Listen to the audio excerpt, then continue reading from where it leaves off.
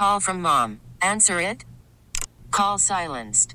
Instacart knows nothing gets between you and the game. That's why they make ordering from your couch easy. Stock up today and get all your groceries for the week delivered in as fast as 30 minutes without missing a minute of the game. You have 47 new voicemails. Download the app to get free delivery on your first 3 orders while supplies last. Minimum $10 per order. Additional terms apply. Now, with the MLB app, you can get baseball your way. Pick your favorite team, your favorite players, and get customized highlights, stories, and breaking news right on your home feed. Follow the action with Game 10, where 3D replays add another dimension. Plus, notifications can keep you connected to every pitch, every hit, every game. The MLB app. Baseball your way. Download it now for free from the App Store or Google Play. Blackout and other restrictions apply. Major League Baseball trademarks used with permission. 4 picks against Grossman and 2 fumbles. What do you see about the Bears? Would shut them down that way? No, we just the Bears are what we thought they were. What we thought they were. We played them in preseason. Who the hell takes a third game in the preseason like it's? We played them in the third game. Everybody played 3 quarters. The Bears are who we thought they were. And that's why we took the damn field. Now, if you want to crown them, then crown their ass. But they are who we thought they were. And we let them off the hook. Thanks, Coach. You can go now. Thanks, Coach. That's the best part of the whole thing. The thanks, Coach, at the end. That is. Thanks, Coach. That'll be enough. You just made history. That'll be enough. Bears Cardinals. Yes. We can't not play that. I mean, we don't actually need a reason, but now we actually have a reason. Bears Cardinals. Yeah. Thanks, Coach. Thank you. Yes. Thanks for the memories. Rest in peace, Dennis Green, from the 2006, where so many things happened. Devin Hester happened. Brian Urlacher happened.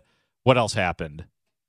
Well, there were a couple Rex Grossman passes away from actually crowning their asses. He had 6 turnovers in that game, I think. Rex did, or 5 or 6. Did he had 4 picks and I think 2 fumbles. One of them was lost, I think. Something like that. It was bad. It was very bad. But even at the end, against the Colts. And by the way, that was the quarterback of the Colts. The Manning cast is going to have Dave Letterman on Monday night. Oh, are they really? Now, I saw a clip the other day going back to the time Peyton Manning guested on Letterman's show, and I forgot they did this. They were out on 53rd Street throwing footballs at taxis. They were throwing taxi cabs were driving down, and Peyton Manning put it in the backseat window. It was down. The backseat window was down. So Dave's got his footballs.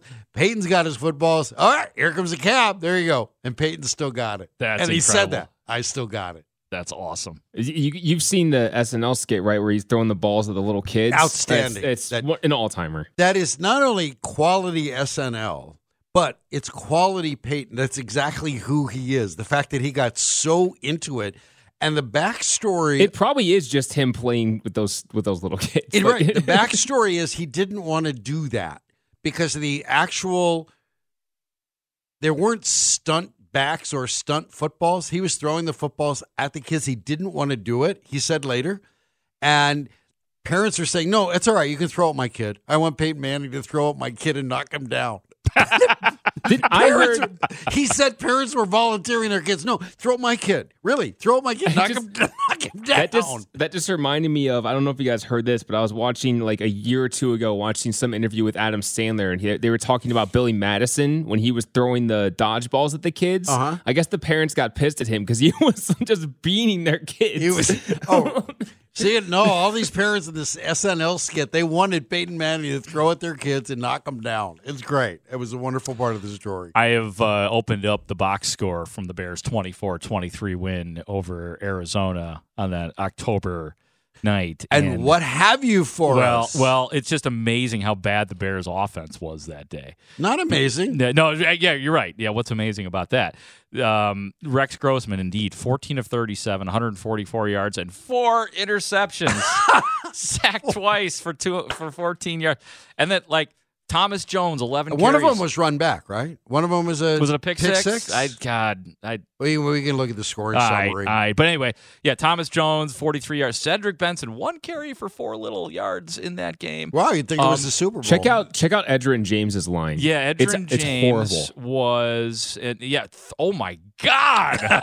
36 carries for 55 yards. Yeah, Brian Brian Urlacher wants to not meet you. good there. Have you met Brian Urlacher here? Yes. It's just like, hey, Brian Urlacher's kicking his ass.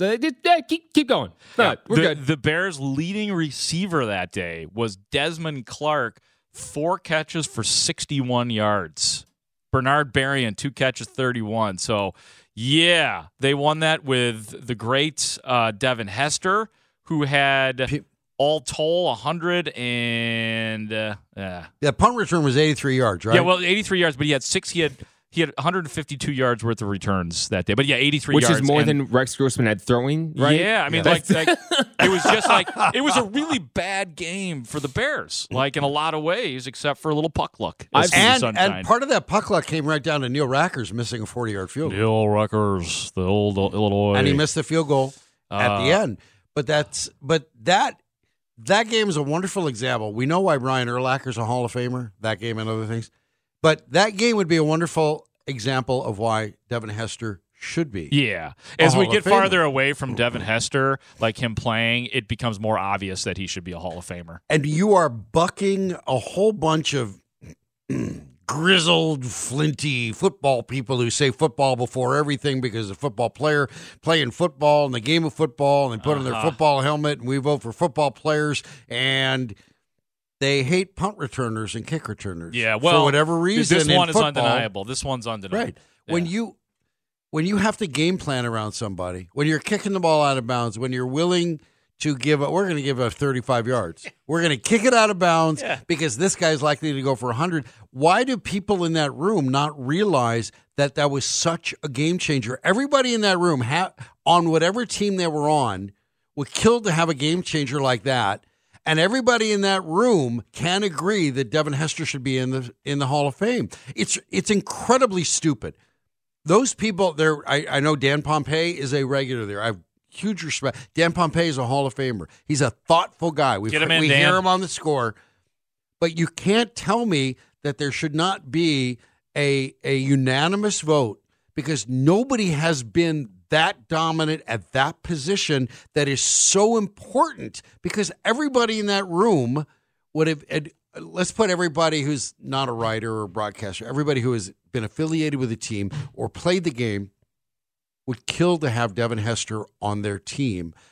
And facing Devin Hester, they know he changes everything. He's a big part of why they won games too. Like, it wasn't just a little fun entertain Soldier Boy coming out there doing his thing, get the crowd all excited. The fact that the punts were no longer a bathroom break. It was like, okay, they're gonna do the punt, and they're gonna go to commercial. It's like, oh no, I gotta sit right here because Devin Hester might do something. Yeah. But also, like, really, all you would have to do I think the quintessential evidence to put Devin Hester in the Hall of Fame is put on the broadcast for Bears Broncos in 2007 when he took back 2 kicks because they just kept kicking to him, and the announcers are sitting there saying, like, I don't get it. Like, what are you doing? And I think that's the last time that anyone like deliberately kicked to Devin Hester, because after that it was just undeniable. It's like, we just don't kick to him. Don't do it. Isn't Ray Guy in the Hall of Fame? Yes. Seriously, if Ray Guy is in the Hall of Fame. And Ray Guy was a great punter. Yes, he was. With the Oakland Raiders. Ray Guy. He was the emergency quarterback, by the way. He did play quarterback. Well, even after George Blanda, after he gave out, Ray Guy was your quarterback. My point is if you can make a case to get a punter into the Hall of Fame, and God bless Ray Guy, or is Reggie Roby in the Hall of Fame? You can get a punter, and that's great. But I think Ray Guy's the only one. Okay, well, if Ray Guy, if a punter is in the Hall of Fame, shame on the voters if they can't get Devin Hester in. And I don't mean to slight you, Ray Guy. I don't know how you could. Whatever the criteria are, where you have to, and the policy or the practice of. Somebody has to present that person's case from whatever city it is. It just seems like such an easy case to make that everybody should turn in their football card if you don't think Devin Hester's a Hall of Famer. that you have the best there ever was. Yeah. And he's got the stats to prove it. Yes. You've seen the game change because of him. And do you need anything else that you don't want to game plan against him and you can't wait? As you said, punts are no longer a bathroom break.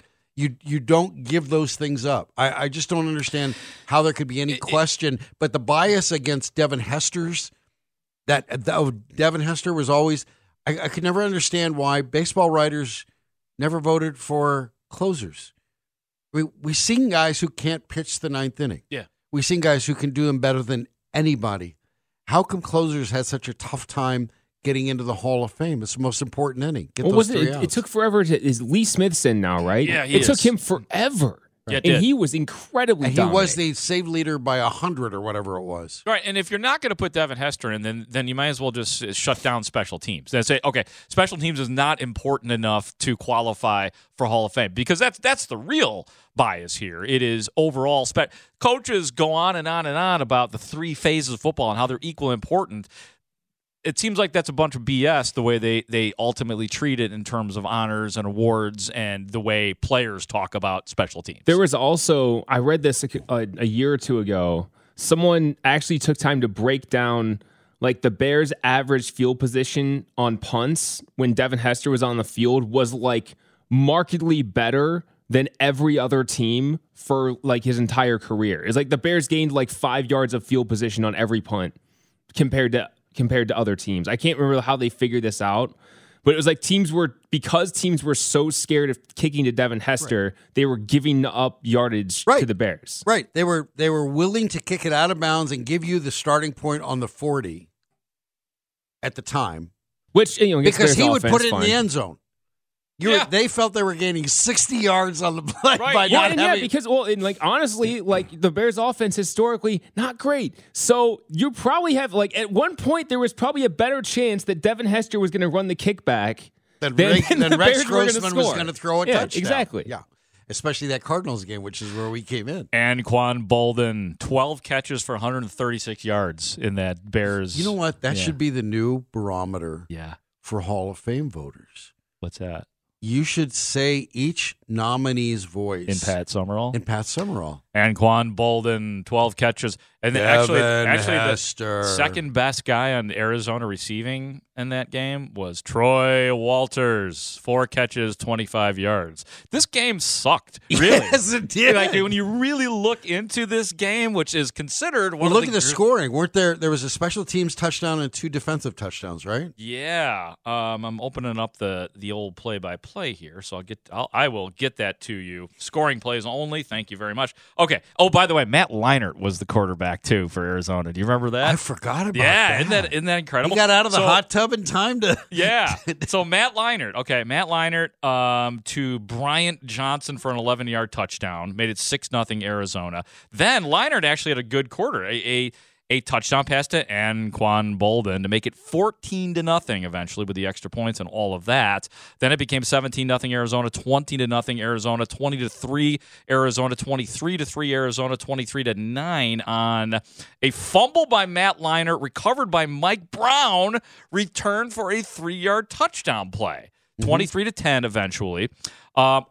Steve, you're on to this, man. Fourth quarter, Edgerrin James fumbles, recovered by Charles Tillman, returned for a 40-yard touchdown. And then the special teams. Yes, and then a punt by Scott Player, returned 83 yards. I don't remember Scott Player. Bears became the only team in NFL history to come back from a 20-point deficit without an offensive touchdown. And that's the only without way. An offense, period. Yeah, Devin Hester, and then the extra point, which was necessary in that game, 24-23, the Bears win. Yeah, it's funny because we only know the splash, and then you look into the game and what the box score says. It was god-awful. By the way, Matt Leinart, 24 of 42, 232 yards in the game, 2 touchdowns, and 0 interceptions. So Matt Leinart might have been the MVP of that entire game. Crowned his ass. Yeah! All right. Urlacher 19 We're going to take tackles. a break, and when we come back, we'll talk some bull. The Bulls are back. They're interesting. They're great. They're exciting. They're appointment listening, and we're going to talk to one of the men as part of the appointment listening radio booth. Chuck Swirsky will join us. I'm Steve Rosenblum. He's Mark Grody. Chicago Sports Radio, 670 The Score. Call from mom. Answer it. Call silenced. Instacart knows nothing gets between you and the game. That's why they make ordering from your couch easy. Stock up today and get all your groceries for the week delivered in as fast as 30 minutes without missing a minute of the game. You have 47 new voicemails. Download the app to get free delivery on your first 3 orders while supplies last. Minimum $10 per order. Additional terms apply. Selling a little or a lot? Shopify helps you do your thing, however you cha-ching. Shopify is the global commerce platform that helps you sell at every stage of your business. From the launch your online shop stage, to the first real-life store stage, all the way to the did we just hit 1 million orders stage. Shopify's here to help you grow. Whether you're selling scented soap or offering outdoor outfits, Shopify helps you sell everywhere. From their all-in-one e-commerce platform to their in-person POS system, wherever and whatever you're selling, Shopify's got you covered. Shopify helps you turn browsers into buyers with the internet's best converting checkout. 15% better on average compared to other leading commerce platforms. And sell more with less effort thanks to Shopify Magic, your AI-powered all-star. Shopify powers 10% of all e-commerce in the U.S. And Shopify is the global force behind Allbirds, Rothy's, and Brooklinen, and millions of other entrepreneurs of every size across 175 countries. Plus, Shopify's award-winning 24/7 help is there to support your success every step of the way. Because businesses that grow, grow with Shopify. Sign up for a $1 per month trial period at shopify.com/Odyssey Podcast, all lowercase. Go to shopify.com/Odyssey Podcast now to grow your business, no matter what stage you're in. Shopify.com/Odyssey Podcast. We get it. Attention spans just aren't what they used to be. Heads in social media and eyes on Netflix. But what do people do with their ears? Well, for one, they're listening to audio. Americans spend 4.4 hours with audio every day. Oh, and you want the proof? Well, you just sat through this ad that's now approaching 30 seconds. What could you say to a potential customer in 30 seconds? Let Odyssey put together a media plan tailor-made for your unique marketing needs. Advertise with Odyssey. Visit ads.odyssey.com. Over the timeline, don't want to foul here. Quickly dribble drive all the way to the rim with an easy right-hand layup, and the ball game is over. Bulls win! Bulls win! Bulls win! Here at the Garden in New York, 119-115. What a ball game! Indeed. What a ball game. Bulls, Knicks, like it ought to be. Bulls winning in the Garden. So I think we should ask our next guest here on Saturday Suckage if that was the best place he ever danced. Chuck Swirsky, the Garden, how was that dance compared to all of your other victory dances? Where does dancing in the Garden after a victory rank? Well, other than the United Center, probably right at the top. Too bad. I don't even know, Steve. You would probably have a better handle than me. Is Studio 54 still around? Remember, that was the go-to place. Yeah, I'm not visited. Nobody has invited me. My nostrils remain clean, and I don't remember dancing till daybreak. I don't believe it's around anymore. So it'll be the topic of documentaries. That's how we'll visit it together, Chuck. Yes, that's fine. But that was an unbelievable game because the way the Bulls, Bill Wennington mentioned this at the end of the game, because at times when you're in the moment, everything's a blur. So he's looking at the stat sheet. He says, Chuck, do you realize the Bulls went only one quarter of that game? And that was the first quarter when they led by 18 at the end of one.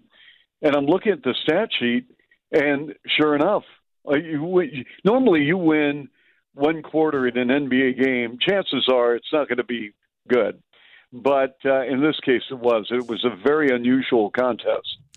Yeah, and, DeMar DeRozan in that game, 34 points, 18 in the fourth quarter. Zach LaVine, 27. But for my money, Chuck Swirsky, Nikola Vucevic scoring 27 and hitting his shots and starting to look more in rhythm with this offense was the most important part. Do you think that was the necessary step going forward, and now we'll start to see Vucevic like we know him? Well, it's interesting, Mark, how his game is evolving. Not necessarily by game to game, but by stretches. because, he's trying to find himself with the arrival of DeRozan, and you've got Ball and guys who need the ball in their hands, with Levine, of course. And then all of a sudden he comes down with the COVID situation, and he's out of action for a couple of weeks. Now he comes back, and he's still facilitating at times the offense, but he's taking the three shot, and he's been very, very successful knocking down threes, normally at the top of the circle on drawing kicks. So the more he's comfortable within the framework of half-court sets, the better it is for the Bulls, because they have different ways of attacking the rim. They don't take a lot of threes, but when they take them, they make them. So I think that's another positive way that the Bulls are trying to, manufacture the best way of applying offensive pressure to teams like New York, who's a very good defensive team. Brooklyn's a very good defensive team as well. We're talking with Chuck Swirsky of the Bulls broadcast crew. He and Bill Wennington will call the action against the Brooklyn Nets tonight at 5:45 is the 6:45. It's a 6:30 game. Isn't it a 6:30 tip off? 6:15 pregame. They changed it. Oh, they moved it back because the Nets played last night, and so they're going to tip at 7:00 Central Time. My bad. We'll be on the air at 6:45. Hey, not to digress, can I just say one thing? You've got DePaul and Loyola coming up soon, right? Yeah. We do. 2:45 on our airwaves with Zach Zabin and Dave Corzine. Yeah, and having done DePaul for 14 years during the Ray and Joey Meyer years. I remember very well, Chuck. Let me tell you what, during that period of time, the DePaul-Loyola rivalry was very intense. And, it got down to where Gene Sullivan, and Ray Meyer, they were coaching so competitively. And, when Alfredrick Hughes arrived on the scene at Loyola, and they had that great run. But let me tell you what, whether you went to Alumni Hall, Alumni Gym, the amphitheater, it was crazy. And it was great basketball. And I hope we get back there at some point with those two programs, especially with DePaul, when the two clubs meet. I'm going to digress one more step down then, Chuck, before we get it back to the Bulls. But you're right. The DePaul-Loyola rivalry, excellent. But the one that got me going I listened to a lot of you, Chuck, doing those DePaul games when I was a kid, and it was DePaul and Notre Dame. Those games, I was nervous for those games. Yeah, when Digger Phelps was coaching Notre Dame, and he would come in to then the Rosemont Horizon to take on DePaul. And DePaul normally was a nationally ranked team at the time. Yep. There was, other than maybe UCLA, Digger wanted to beat DePaul so badly. It was unbelievable. He would wear that carnation, as you know, on his suit, sport coat, and he would come in, and he wanted to own Chicago. And it was great theater watching Digger on one sideline, Coach Ray or Joey, because, when Digger first got that job at Notre Dame, and he was coaching against John Wooden at UCLA, and, it became personal. It became very, very deeply intense. So those were some great days of college ball. Hopefully, with DePaul off to a great start, and Loyola, under a new coach, Coach Valentine, hopefully, we'll see those games and see those moments. I think Digger just wanted to make sure he kept up his relationship with Hart Schaffner Marks. He wanted the suits. He wanted the design. He never failed to mention them in whatever opportunity he got. He came into Chicago, and he was putting that boutonniere, he was putting that flower on his Hart Schaffner Marks suit. That's my gosh. There was, what? I loved those games. Maybe we can get Dave Corzine on the air to talk about those games, because that really, the DePaul Notre Dame games, late 70s, early 80s, really exemplified, in a sense, how two independent schools at the time, neither was it a conference, how they really put basketball back on the map in the Midwest, other than Big Ten. Let me wind it on back to the Bulls here, Chuck. The Bulls, yes. I love that. I know it's early, but the 1 and 2 teams in the Eastern Conference square off tonight here on The Score, and those two teams, in order, are Brooklyn and the Bulls. How are you looking at this game? Well, I'm looking at this game because, at this point, with a small sample size, even without Kyrie Irving, we knew that Brooklyn was going to be good. They're very, very deep. And Steve Nash has really done a nice job growing into a really good coach in the NBA. Now, he has talent. He's got the best player in the game in Kevin Durant. But they're really playing, as we mentioned earlier, unbelievable defense. So that's a huge plus for them. And anytime you have two future Hall of Fame players on the court at one time, as they do with Durant and Harden, I mean, you've got a chance going into every game. And then you have LaMarcus Aldridge, who over the years has really killed the Bulls on that elbow mid-range jumper. And remember, they still have a chip to play, guys, and that's Kyrie Irving. He is not he's not eligible to play because he's not vaccinated. And because of that, it's going to be interesting to see who blinks first. Will Kyrie get vaccinated, or will the Nets kind of take an exhale and say, okay, you know what? We're going to trade him. And I don't know where all this is going. That's kind of way over my pay grade.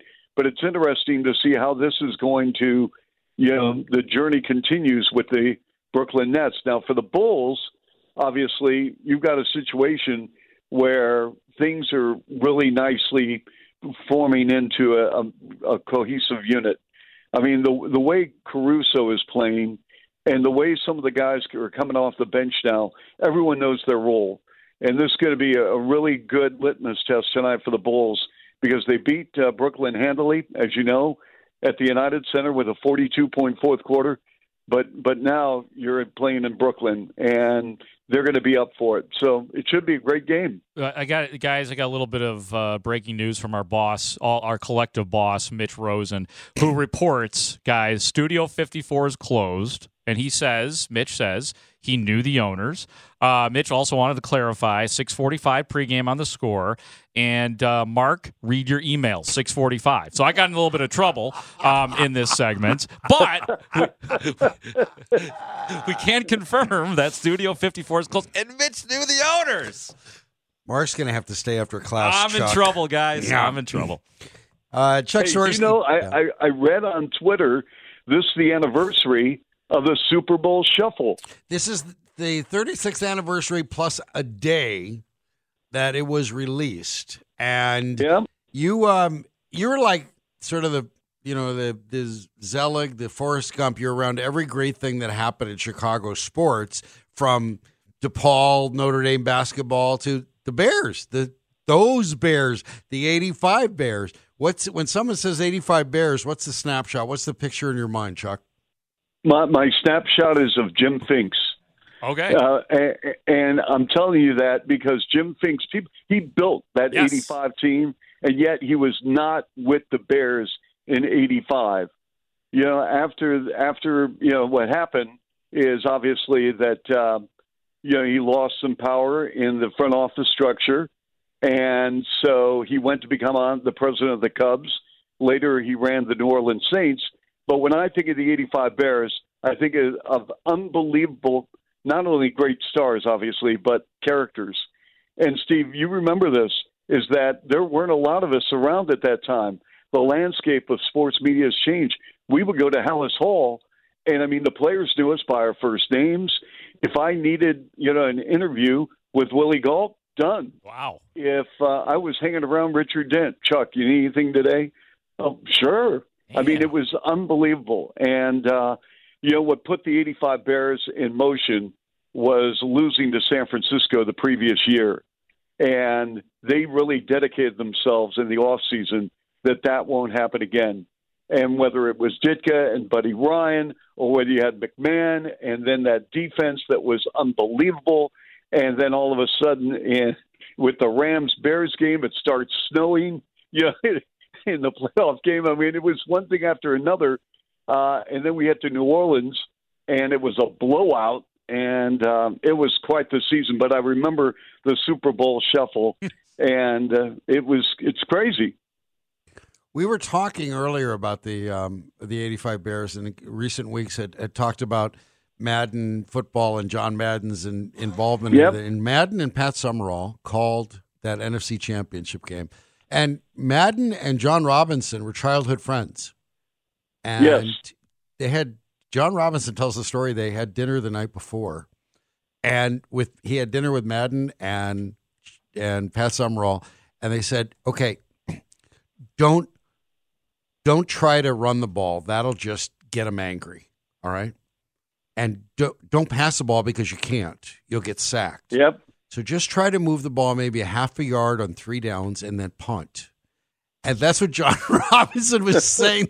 Madden and Summerall were talking about that defense, which was spectacular and filled with characters. But, when you bring up Jim Finks, he believed, and it holds true today for all the changes in the game.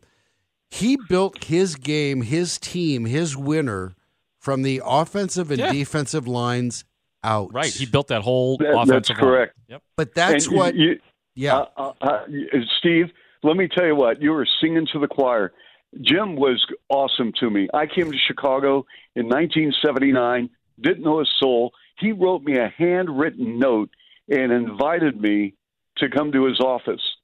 And so I got to know him.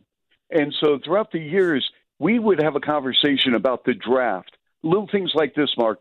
And I would say, Jim, what do you do if you have 4 or 5 offensive linemen and the guy on the board is the best player and he happens to be an offensive lineman? Do you go for need? He goes, Chuck, I collect assets. That's my job because then I can flip them.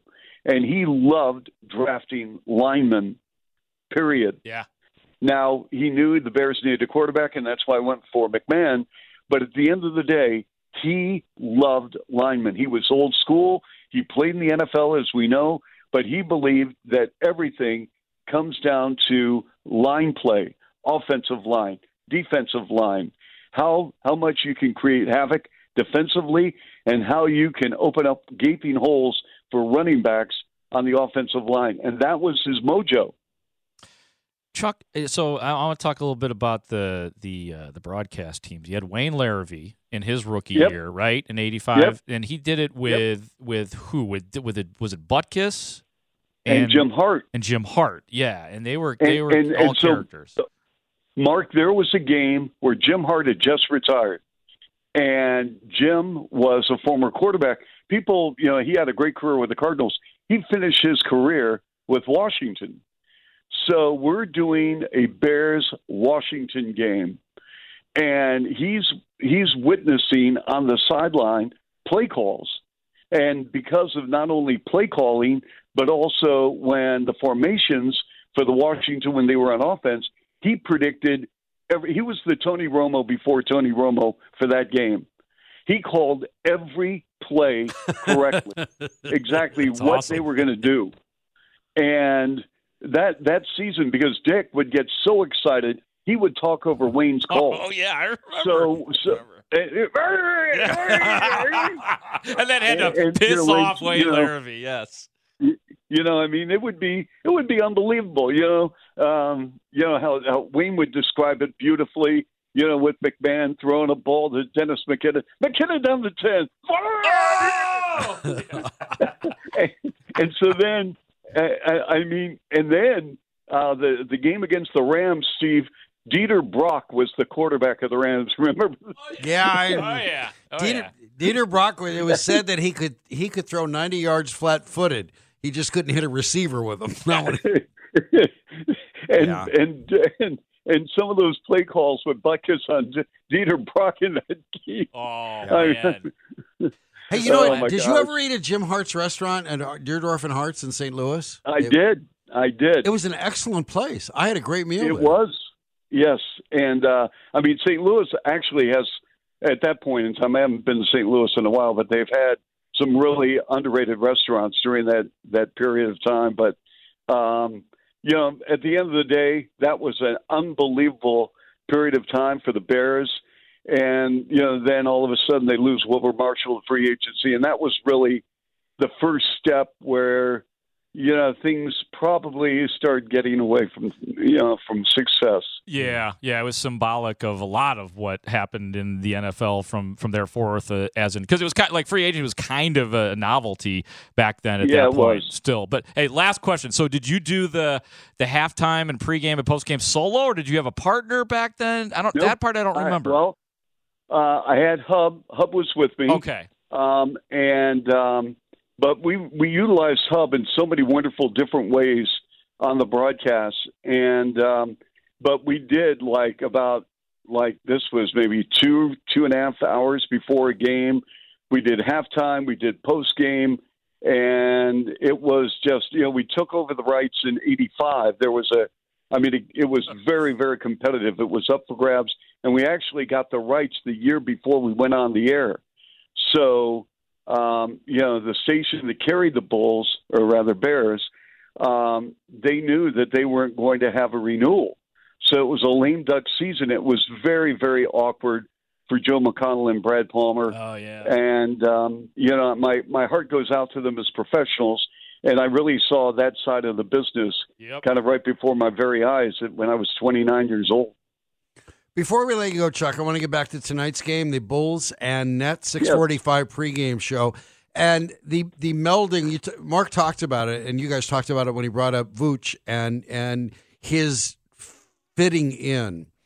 And I had fewer problems, fewer fears about him fitting in because he's such an excellent passer that I am knocked over by the way LaVine and DeRozan have been able to complement each other and take over the fourth quarter and give Bulls fans, we used to be hiding in fear that, oh my God, not again, not in the fourth quarter. And now it's just wait, just watch. You can't believe what you're going to see. But those two melding together the way they have this quickly surprised me. Has it surprised you? And where does this go from here?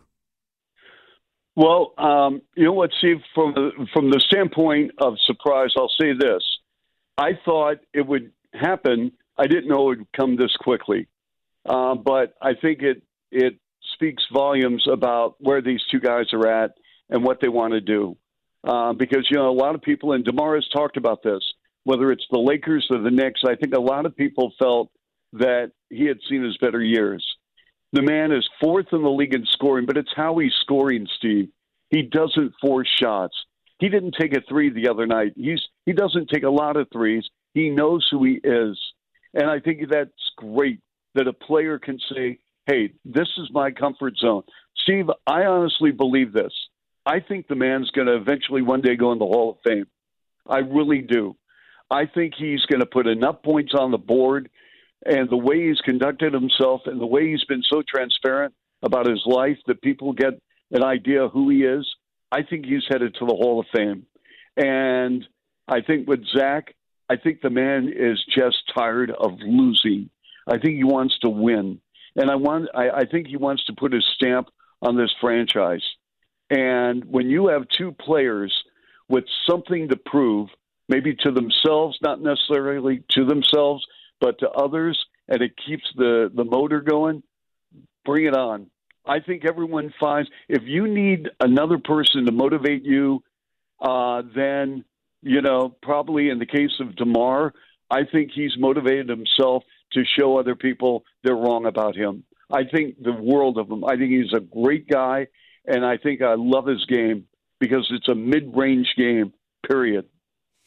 Chuck, well done. Thank you so much for joining us. Appreciate you giving us some of your time today. Thank you. Hey, it's all good. No worries. All right. Chuck Swirsky has been our guest on the Scores Hotline, presented by Circa Resort and Casino in Las Vegas, home of the world's largest sports book. Bulls basketball, 6:45 tonight. Chuck's pregame show, Bulls and Nets. In an hour from now, at 2:45 or so, you'll get pregame for DePaul Loyola. Zach Zaidman, Dave Corzine. They will be bringing you the action. So we're going to finish up here. I got to find out if Mark needs a ride home or a ride to the gym, because that's what I have to stay after for missing emails. Yeah, that's true. So I don't know. Write your name on the grease board 100 times. Yeah. And the WB Club has a day to celebrate, so we'll do that. Rosenblum, Grody, Chicago Sports Radio, 670 The Score. What makes a man, Mr. Lebowski? Dude. Huh? I don't know, sir. You mind if I do it, Jay? 72. The dude turned 72 today. The dude from The Big Lebowski. Yeah. Jeff Bridges. Oh, so Jeff Bridges. Jeff Bridges, actually. yeah. I'm the dude. Thought maybe you were actually keeping track of the characters' age. How they're aging in celluloid life. The way you were posing that. Yeah. No. What's your drink, dude? White Russian, thanks. White Russian. So he was told by the Coen brothers, we got a script for you. And he read the script and he said, it's like they went to all those parties in the 60s with me. When they were smoking pot or drinking White Russians, whatever it was, to the point where when he read the script, he wanted to do it, and they said, well, let's look at the costuming. And a lot of that stuff that he wore in the movie is from his own closet. Oh, really? Yes. The jelly sandals, the jacket, that stuff is from his closet, his wardrobe. Why he saved that, I don't know, but he did. I think the Coen brothers did their research on Jeff Bridges. Yeah. They're like, I think he's the guy for this role. Yeah. Isn't he unhealthy? I don't know. I thought he had something. I hope not. Not to bring it down here. That's a great way to end it. Yeah. Yeah. Okay. Sorry, but I thought he had something. I thought he had something. Well, The Big Lebowski, the dude as in of the September Big Lebowski. 2021, he was in remission for cancer. Oh, good. Good to hear the remission word. But the R word. Yeah, that's it. Not good that he had cancer. But there you go. See, I was on to something. Yeah, you were. I know stuff. The R word is also Roche. Well, I guess he also got COVID while he was still in treatment for cancer. So, the COVID was especially bad for him. Does it say that it's Mark's fault for bringing it up? Probably. It says right here, is Mark Grody to blame? Was he wearing a mask? Yeah. Was he wearing a mask? So the dude has become a hero in the Zen Buddhist community. Which I had not really expected. Okay. Because of according to Bernie Glassman, who is a Roshi, which is a high-ranking Zen master. Okay. And Jeff Bridges didn't know that the dude was. He says, "Do you realize you're a legend? You're thought of as a legend in the Buddhist community." Yeah, like he's their mascot. He's their symbol. You got to be kidding me. This is our ideal. This guy right here. Well, have you ever been? There's an actual website dedicated to Dudism. It's hilarious. That's ridiculous. It's awesome. I had seen that, but it's also the fact that Mo the Big Lebowski has all sorts of Zen koans, which are, the unanswerable questions. What's the sound of one hand clapping and stuff like that. So that's it. So that's the dude. He turned 72. All right. So he's alive to turn 72, Mark. All right? Okay. Leave him alone, and Mark. He's in remission. See? Let's celebrate remission. That's it. I just wanted to make sure he was okay. Today is also National Cookie Day. Oh, delish. Which one? One cookie. That's it. One cookie the rest of your life. What's your choice? Chocolate chip. But specific chocolate chip? Oh, like a brand? Yeah, I don't know. Maybe no. I know what I like and I know what I've had, but I can't pinpoint from where I've had. C is for cookies. No, C is for cookies. Do you have one? You must have one. I do because I had them because they're fresh baked. My Trader Joe's has fresh baked chocolate chip cookies that are just spectacular on their own, and any cookie with a shelf life is fresh baked and is going to be really good. These are soft. I don't like the hard ones. Oh no, all soft. Yeah, right. And these go together if you put ice cream between them. Use them as the ice cream sandwich end of them. Yeah, spectacular. Okay, dude. Trash Panda?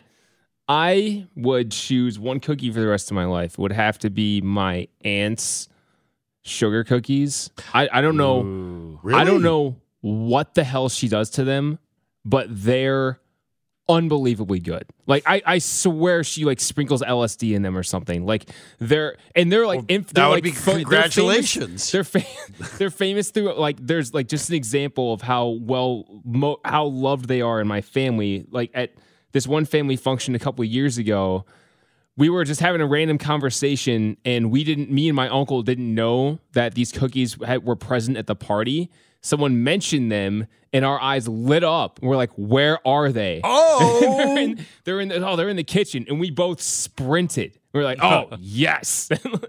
So they're incredible. Okay, so this time of year, I raised the issue of molasses cookies and gingerbread cookies. Yes, no, real quick. No. I don't think I've ever had molasses. Yeah, I've never had molasses. Gingerbread, I'm out. I'm good with gingerbread. I like gingerbread. Molasses are good and chewy. I mean, molasses sounds good. So, yeah. By the way, Gene Grody makes a mean sugar cookie. Oh, yeah, my mom makes great chocolate chip cookies. Yeah. Gene Grody have anything to say about you going to get your yellow slicker and no, galoshes? I'm sure I'll get, hopefully I'll get some, she'll send it to me overnight. All right. Yeah. Grody will be heard tomorrow, 9 o'clock. He'll be every pregame show you've got. I'll be on them all. Score, BLVBBM, you can find me. That's right. I don't have time right now to tell you all the things. Thanks for listening. 2:45 DePaul Loyola pregame. Goodbye.